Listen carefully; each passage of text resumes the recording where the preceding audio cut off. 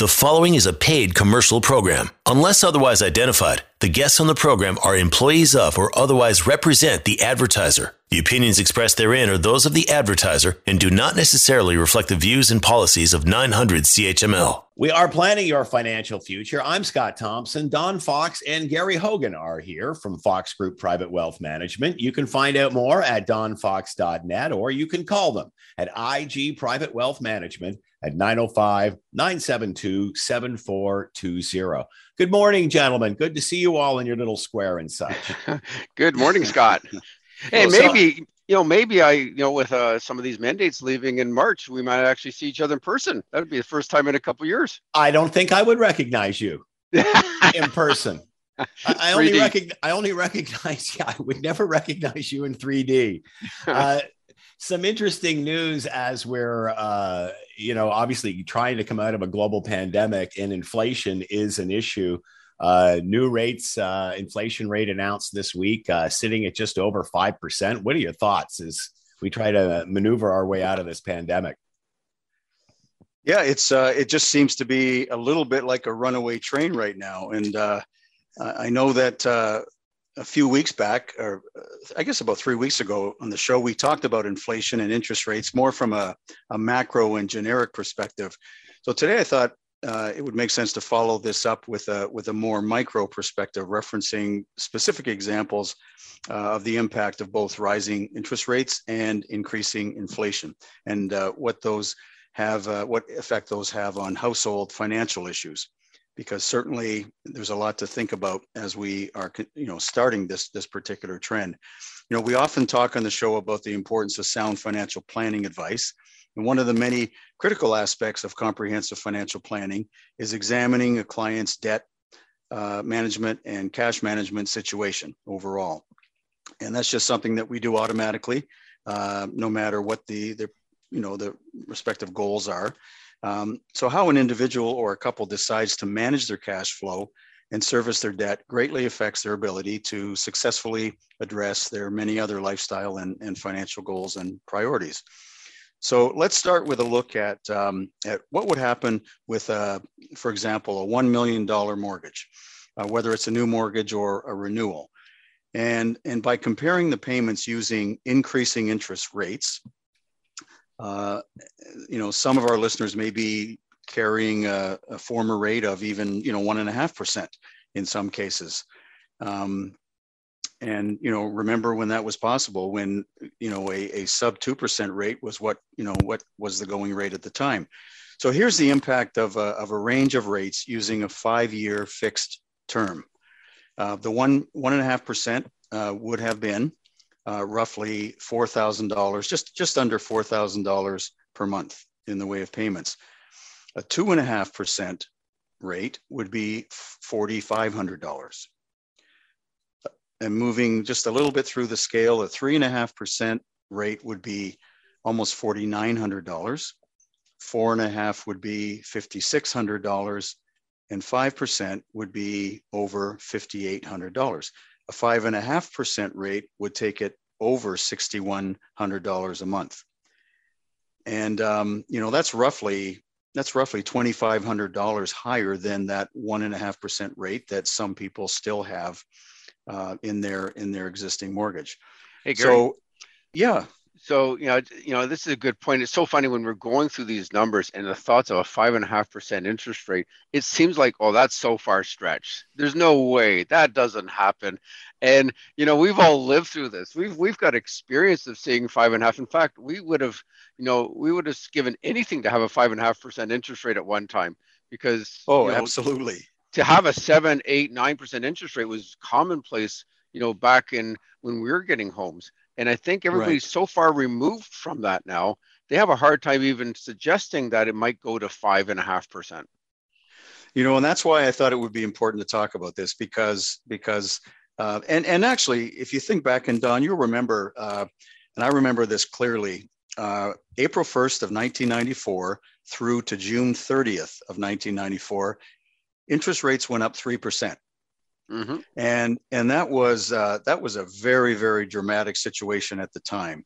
And so, it can happen. And we'll certainly, the proof is in the pudding. We'll see what happens over time. But if we look at a $500,000 mortgage with a rate of 3%, which is basically what's available right now, give or take a few basis points for a 5-year fixed term. So monthly payments in that case would be $2,371. That same 5-year fixed mortgage at 6%, so just doubling it. And to your point, Don, that can happen so easily. That would be almost $1,000 a month more than the 3% rate. And that's after tax money. That's not just. That's after tax money. Yeah. And this $1,000 per month then would have to typically come from or be rerouted from other priorities, such as just normal cash flow, contributing to investments, home renovations, maybe education funding, or just, emergency reserves. So $1,000 a month for many people is a very, very significant increase. And again, to your comment, Don, there's an entire generation of homeowners who have only experienced, say, from 1.5% to 4% mortgage rates. And at the same time, witnessing a dramatic escalation in home values, and not to mention the what I feel is unhealthy dynamics of multiple offers, holding offers, and the, in quotation marks, over asking phenomenon, which we're in the midst of now still. So in the greater Hamilton area, including Burlington, housing sale prices as of January 2022 are up over 35% as compared to January 2021. And 13% of that occurred just in January alone. Wow. So that's incredible. And that's going, and we see people now already who are heading towards the end of a mortgage term, looking to try and blend with the concern that interest rates are going to move forward.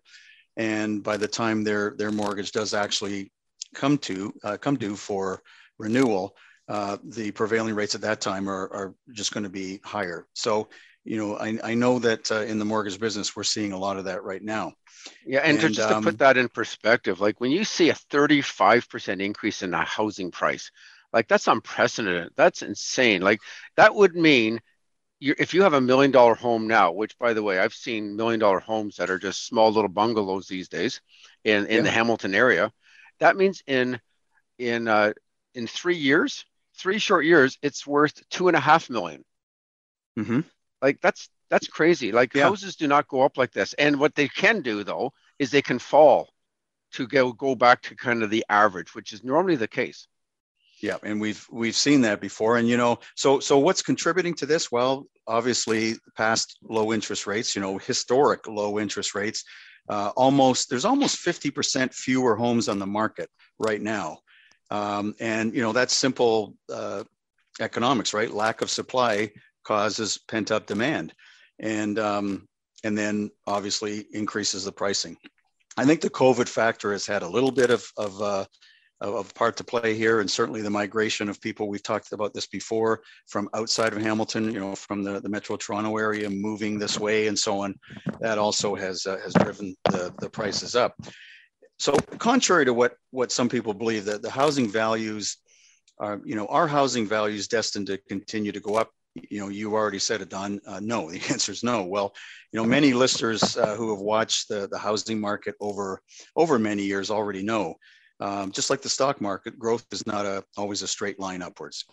So if we take a closer look at historical housing market fluctuations, there's been a number of major downturns over the years. 1982 to 84, there was a 6% drop in prices. 1990 to 92, a 10% drop.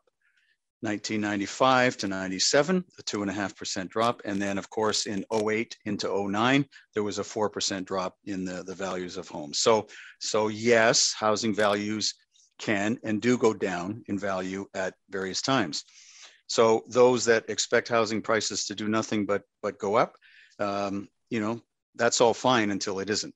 Because we know that it's simply not going to happen on a steady basis. A lot of longtime homeowners remember that 1980-81 period, Don, where and Scott, you certainly remember this, I'm sure, when mortgage rates approached 20%, many homeowners had to walk away. And I remember that clearly, had to walk away from their homes, their mortgages, and the banks were in the foreclosure business in a big way. I know ourselves, we purchased our first home at that time. And we felt very fortunate because we were able to assume an existing mortgage on the property at 12%. And, we thought we made out like bandits. And 12% now. I mean, can you imagine if suddenly within the next year, and I'm not suggesting it's going to happen, but can you imagine if rates went up to 12%? I mean, it would just absolutely decimate a lot of people's planning. So in a nutshell, Gary, we got a couple minutes here. What would you tell a client that's looking at a house right now? What recommendations would you give them given the environment we're in? Well, I think, if people are selling and buying in the same market, I guess one could make the argument that, they're getting back what they're overpaying, but really, and I think a lot of real estate agents would acknowledge too, that the market is so inflated right now, everyone's overpaying for the value. And a lot of what's affecting that are the dynamics that I referred to earlier. You can't get near a house if you're looking for a house without just going in with a highly inflated offer. And you don't get a chance very rarely to do a home inspection, all your due diligence and so on. So I think that it's important to be careful right now. And again, there's no inventory. So the options are really limited, and what's one could argue what's similar now to the early 1980s when inflation was really taking off and housing prices were going through the roof and so on. Government overspending, rising oil prices, which, we'll still have to see how that translates, rising wages and those were the ingredients of a very challenging time. And I think what we have to look at is, are there any parallels with today's situation? And only time will tell.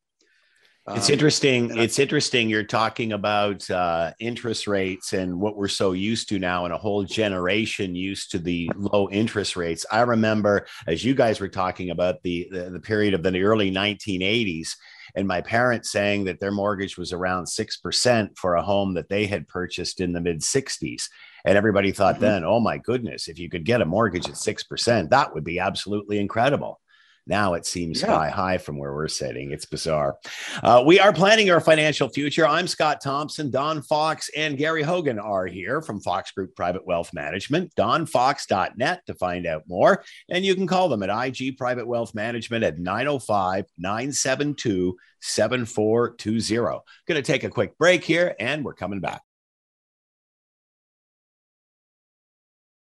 You are listening to a paid commercial program. Unless otherwise identified, the guests on the program are employees of or otherwise represent the advertiser. The opinions expressed therein are those of the advertiser and do not necessarily reflect the views and policies of 900 CHML. We are planning our financial future. I'm Scott Thompson. Don Fox and Gary Hogan are here from Fox Group Private Wealth Management. You can find out more at donfox.net, or you can call them at IG Private Wealth Management, 905-972-7420. Talking about, you're going to talk about retiring, Don, and I guess what pile of sugar you go after first, where you start to pull the money out of. I guess that's pretty important. It's absolutely important. The order of withdrawal. It's, to be honest, it's so much easier. Right now we are in the final weeks of RSP season, if you will, that ends March 1st, and saving money is hard enough. Okay. A lot of people are not good savers, but if you are a good saver and you build up this pile of assets, and that could be a multitude of assets, from a rental property, kind of going with what Gary was talking with real estate, to non-registered money, which is just money that is after-tax money sitting there invested somewhere. It could be an RSP. It could be a tax-free savings account. It could even be in your private corporation. Now, I guess in some cases it actually could be your house right now too, and we're seeing that a lot right now, as Gary was just mentioning about the massive increase in house prices. There's a lot of retirees right now saying, you know what, I'm just going to sell the house and rent. And I've worked out the numbers on that. And depending on age, that is a very viable option these days, where it was not, say, 3 or 4 years ago. It would actually be far more expensive. So that is another one on the table of say, okay, well, let's work this out. Because, I'm some people say, okay, well, I'm 75 years old. Well, $1 million property, and if you're 75, you live to 95 or even 100. They can have you can have a fantastic lifestyle and eat away at that principle. So that's another conversation, and which isn't necessarily in this article I was reading. But it was interesting. Back on February the 12th, so not long ago, there's an article written by a former actuary of Morneau Shepell. And basically, he went through this whole situation. Which assets should I draw down first? And I thought right away, I gravitated to this article, says, because that's as hard as it is to save, it's harder to figure out where do you take your money from on a most tax effective way. So they looked at this, and like I said, there's really the different asset classes. One was RSPs. Well, the nice thing about RSPs is, of course, they grow tax deferred. So what I mean by that, you don't have to pay tax on as they grow, but you do have to pay tax eventually. And when you start to cash these in, you have to pay tax on them. And 71 is the latest. The year you turn 71, you must move these funds to a RIF, Registered Retirement Income Fund. And so the year you turn 72, you have to start drawing an income from your RSP, which then has now turned into a RIF. And the interesting thing is you can't add more to an RSP. Actually, I had one person last week say, you know what, it seems like my RSP assets have been drawn down a fair bit. I wouldn't mind adding more. Well, that's not the point. You don't want to add more to it anyway. It is a big tax. It's a big pot of money that you haven't paid tax on, basically. There is the TFSA, the tax-free savings account, which really is the best thing since sliced bread, in my opinion, is where after-tax money goes to. So you've already paid tax on the money, and it now grows tax-free for the rest of your life. In fact, any funds that you pull out of it are tax-free. And then there is the non-registered funds, and that's after-tax money, and the income is taxed every year. Unlike the RSP and the TFSA, that the money is not taxed if it's left in the plan, you have to pay tax on this interest income or dividend income or capital gains. So quite easily, if you're retired and your income's under 50,000, so let's say both you and your spouse have an income under 50,000, interest income would be taxed somewhere between 20 and 24%. Capital gains is about half. So if you sell pieces of that pot, the capital gains tax is between 10 and 12. Interestingly enough, though, if you have Canadian dividend income, there's 0% tax on dividend income if your income is under 50,000. So those are the three major pots that we talk about. And I guess you could also say, well, what if you have a private corporation? That's a whole nother kettle of fish. But it is similar to a corporation is similar to like an RSP to a certain extent, where you don't pay quite as much tax to pull the funds out because you have paid some tax when you first had it in the corporation, and now you have to pay the remaining tax when you start pulling it out. So that's another dimension in the whole scheme. Where do I take this retirement income from? So if you ask an accountant will often use the 3 Ds. And I think, Scott, we've talked about this before. It's divide, deduct, and defer.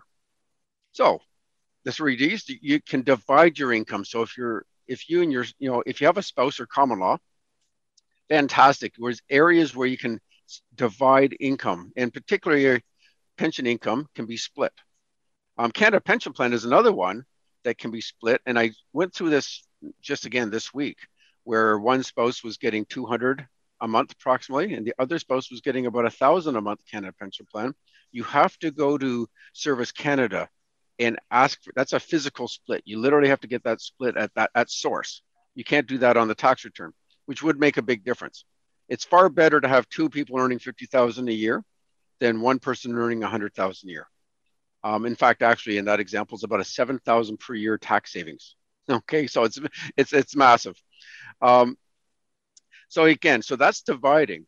Deducting, of course, anytime you can get a tax deduction, go for it. I would also suggest tax credits are important. So we have to watch age credits they're limited by your income. So the higher your income, the less age credit you would get. Pension credits, both you and your spouse are entitled to a pension credit of $2,000. It works out to about $416 per spouse savings per year in your pocket. This is where, we've talked about on the show before, where even if you don't need the money, have your RSPs put some of it into a RIF, and have a RIF pay out $2,000 per year. And that way you at least get that $2,000 qualifying for that pension credit. So extremely important. So that's divide and deduct. But then there's the defer. And this is where I would often disagree with the accountants, because we're in a tax situation where the more money you make, the higher the tax bracket. And we've talked about many times that if you leave your RSPs right to the bitter end and you pass away, right now, if you earn anything over about $222,000, you're paying 53.53% tax. So you may not be around, because if you passed away, okay, you're not paying the tax per se, your estate is paying the tax. End of the day, though, your beneficiaries are getting a lot less money. So you do have to look at, okay, what about my income now versus perhaps the estate?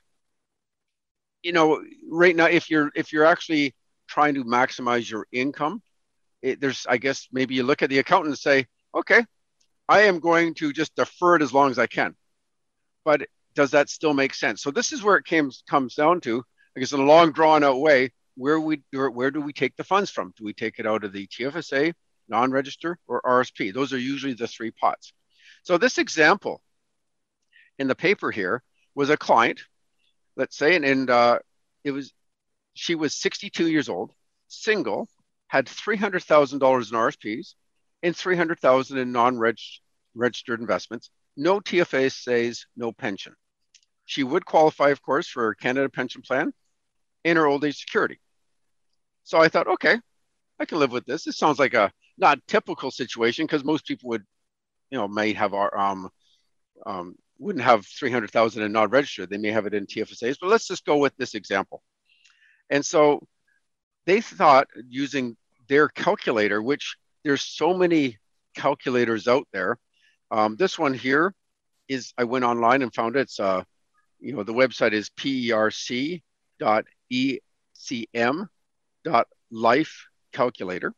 lifeworks.com. Decent calculator, asked a lot of questions, but still left a few things that should be looked at a lot more carefully. And we'll get to that. So in this, it said that this person can make $53,000 of gross income per year using the old age security, Canada Pension Plan, and it will be indexed by inflation. They also said we're going to use a 5% rate of return. So it seemed pretty simple. And okay, well, which one do you go? Well, they had two scenarios. One was drawing down half the non-registered in proportion and half the RSPs each year. So fairly straightforward there. So you have, if you're taking out, say, $10,000 a year each, you take half of it from the non-registered, half of it from the RSP. Easy. Or option two is draw down the non-registered first and save the RSPs, defer the tax on the RSPs until later. Now, because this person would not be in a high tax bracket, and this is really important part of this, every situation is so different. When you start assuming all these variables to try to say, okay, how many people have this situation? I would say very few. But in this example, that turned out that option one was the better one. You would end up with a higher income after tax for a longer period of time. And it turns out that, and again, likely the estate would be a lot less to worry about also. I just wondered, I'm going through that, and the math just didn't make sense to me. So I kind of say, okay, the old age security currently is $642.25 a month. The Canada Pension Plan, if you're at your maximum, is $1,253.59 a month. But if you're going to get it 3 years early, you're going to take a 7.2% haircut for every year you take it earlier. So instead of getting $15,000 a year, you're only going to get about $12,000 a year. Also, if you're getting 5%, when does this person die? It didn't actually say. It looked like it might be 90 on this graph that they used, in which case, without with just simply the CPP and OAS indexing, they could get about $58,000. So I said, okay, what's well, maybe interesting, that works. Don. Sorry, Don. Yeah, I'm not just a problem. Say quickly. What's interesting too is when we look at the option of taking CPP at 60 versus 65, and that 7.2% factor per year, the break-even age is 74. So what that means is every year that a person lives after age 74, it would have been better to wait. Absolutely. So, these are the things that we look at on a regular basis, of course. Oh, and this is where I'm trying to get to. It seemed to, any kind of article that had, a quarter of a page on a newspaper on which is the best way to draw down. I'm thinking, okay, there's a lot more that goes into this than about a quarter of a page. There are so many more variables and this is dangerous to me because they haven't taken into account many variables. First of all, you can't start old age security until 65. And it didn't actually say that. So I'll assume it started at 65, which means you had to draw down more money out of the other assets. It said it was indexed all the way through retirement. Well, if you're going to take 33,700 from investments, by the time they hit 70, at only 2.5% inflation, and as you mentioned, Gary, who knows where the inflation is going right now? It's a bit of a runaway train, but even at 2.5% inflation, that means at 70, it's 41,000 you have to take out of investments. At age 80, you're taking 52,000 out of investments. And at age 90, you're taking 67,000 out of investments. So based on those numbers, this person ran out of money way before hitting age 80 if it was fully indexed. There's no way that works out. The other is they're using non-registered money. I don't understand why they wouldn't want to maximize the TFSAs. That should have been a no-brainer in this example. And again, as to your point, Gary, what about deferring the Canada Pension Plan and maybe even deferring the old age security? For somebody that only has $600,000, that's not a lot of money these days. You think most pension plans are worth well over $1 million. So by deferring the CPP, you're getting all that indexing there. So it might make a lot more sense to defer the CPP, possibly the old age security. What about a major purchase? This assumed there was no cars bought in all those years. And so there's all these assumptions made. To me, it's kind of like the old joke where, you have an engineer and an economist stuck on an island and all they have is canned food. And they're trying to figure, how do we open the can? And the engineer is saying, well, we strike this at a certain angle against a rock and it will open up the can and bingo, bango, we'll have food. And then the economist says, well, let's assume we have a can opener. Okay. It's all these assumptions are not even close to what really happens in reality. It didn't take into account sequence of return risk. So I went through all these and I thought, you know what? The good thing about what we do for a living, Gary, is we take all the information of our client and we do not assume all those things. There is always assumptions you have to make. But with our LPP program, our program that does the same idea, we take into account inflation, sequence of return, major purchases, income splitting. There's every variation. And all these programs are financial guesses to a certain extent because life changes. Like who would have thought that we'd have 5% inflation right now? That was never in the assumption 2 years ago. But now we can plug that in with the higher cost of living right now and maybe put a different one. So a true financial plan is very dynamic and is very tailored to your situation. And so if you have that, if the listeners have that, fantastic. That's what I good for you. But if you don't, make sure you talk to your financial planner and get a very detailed financial plan so that you know which pot of money you should pull the funds from first. We are planning your financial future. I'm Scott Thompson. Don Fox and Gary Hogan are here from Fox Group Private Wealth Management. You can find out more at donfox.net or call them at IG Private Wealth Management, 905-972-7420. Another break, and we're coming right back. Hang on. You are listening to a paid commercial program. Unless otherwise identified, the guests on the program are employees of or otherwise represent the advertiser. The opinions expressed therein are those of the advertiser and do not necessarily reflect the views and policies of 900 CHML. We are planning your financial future. I'm Scott Thompson. Don Fox and Gary Hogan are here from Fox Group Private Wealth Management. DonFox.net to find out more, or you can call them at IG Private Wealth Management at 905-972-7420. Obviously, we're talking about inflation and those numbers coming out this week. Gary, you got some strategies to help us battle and combat inflation. Yeah. You know, Don asked earlier in the show, you know, what sort of advice would we give to people in terms of that are thinking about buying homes at this point in time and so on. Just one thing that I wanted to mention about that. So I did say earlier that 1990 to 92, there was a 10% drop in the value of homes. But at that point in time, there was just over a 5% inflation rate. So here we are today, 5.01, I believe, or 5.1, I should say. And so what does that mean? What does that mean to the near future value of homes? Well, it's difficult to say, but there are some parallels. So what do we do? What do we do as financial advisors to assist our clients in terms of managing debt and cash flow in times when when interest rates are on the cusp of rising, and obviously inflation is really getting away from us, at least at the current time? Well, planning, of course. That's where the planning really comes into play. You know, Don talked about making assumptions for various things.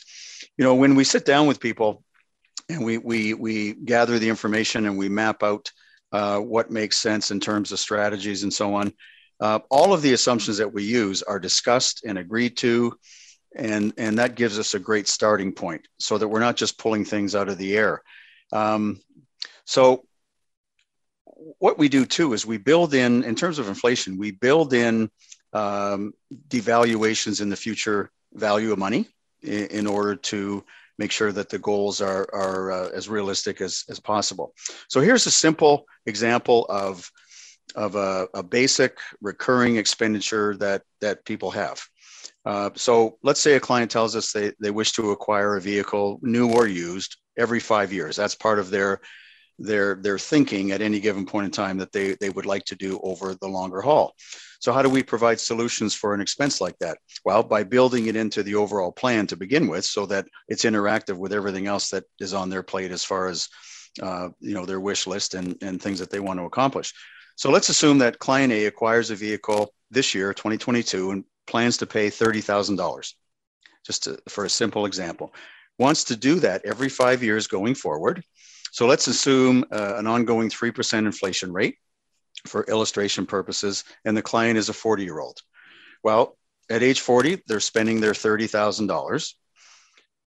Age 45, what we have to build in, of course, is that inflationary period. So at age 45, that $30,000 would then become $34,800. At age 50, for their next purchase, $40,200. At age 55, $46,800.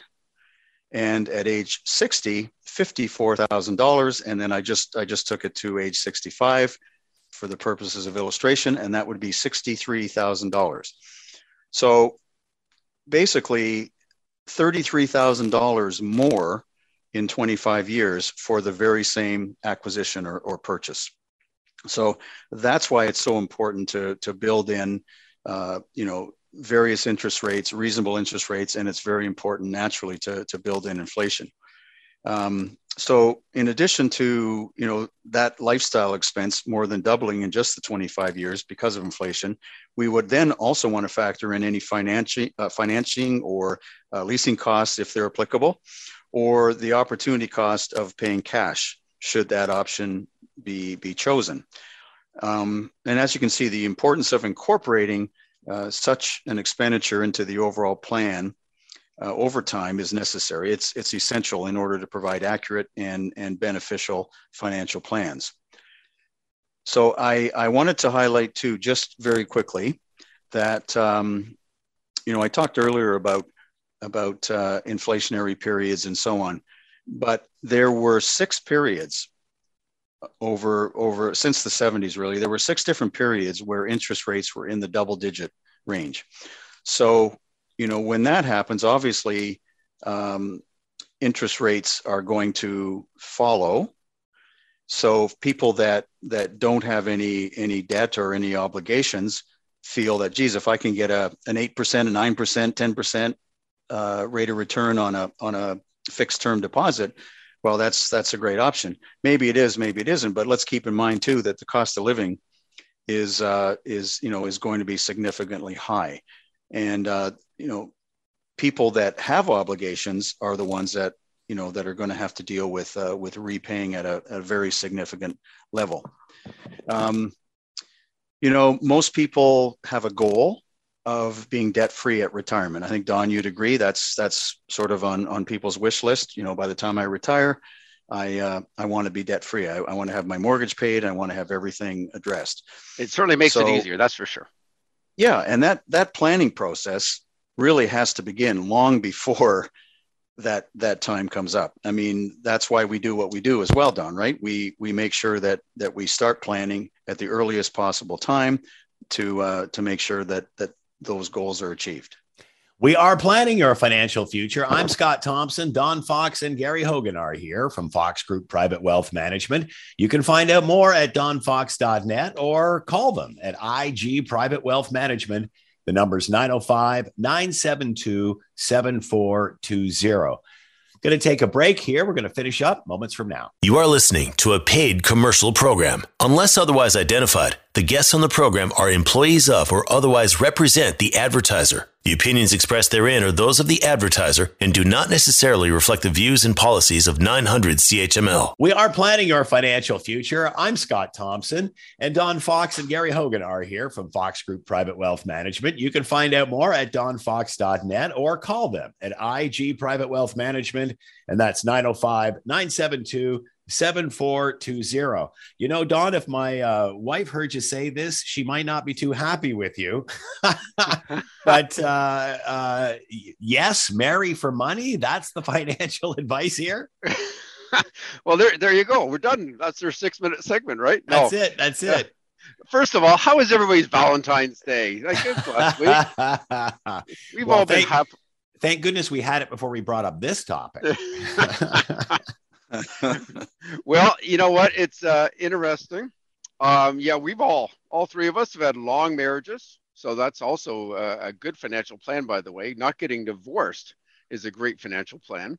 But interestingly enough, top economist shares the surprising benefits of marriage.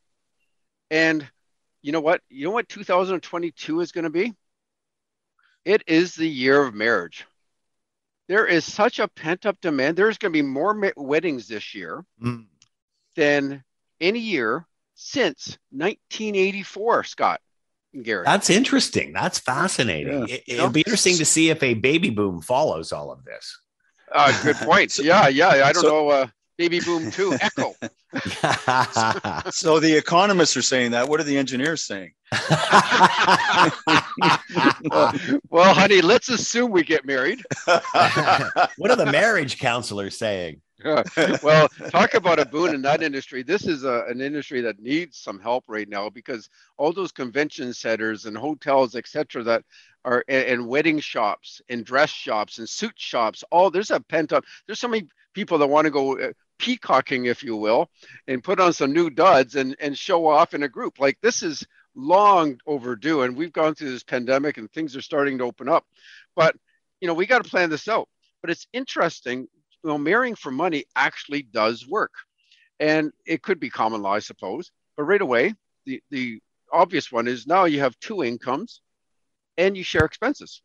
So right away, being single and living in your own place is far harder to do. And so by doing so, you get to save more money every month and save for retirement, live a better lifestyle than if you were single. So, okay. In this article, it's not claiming that money is not the only deciding factor.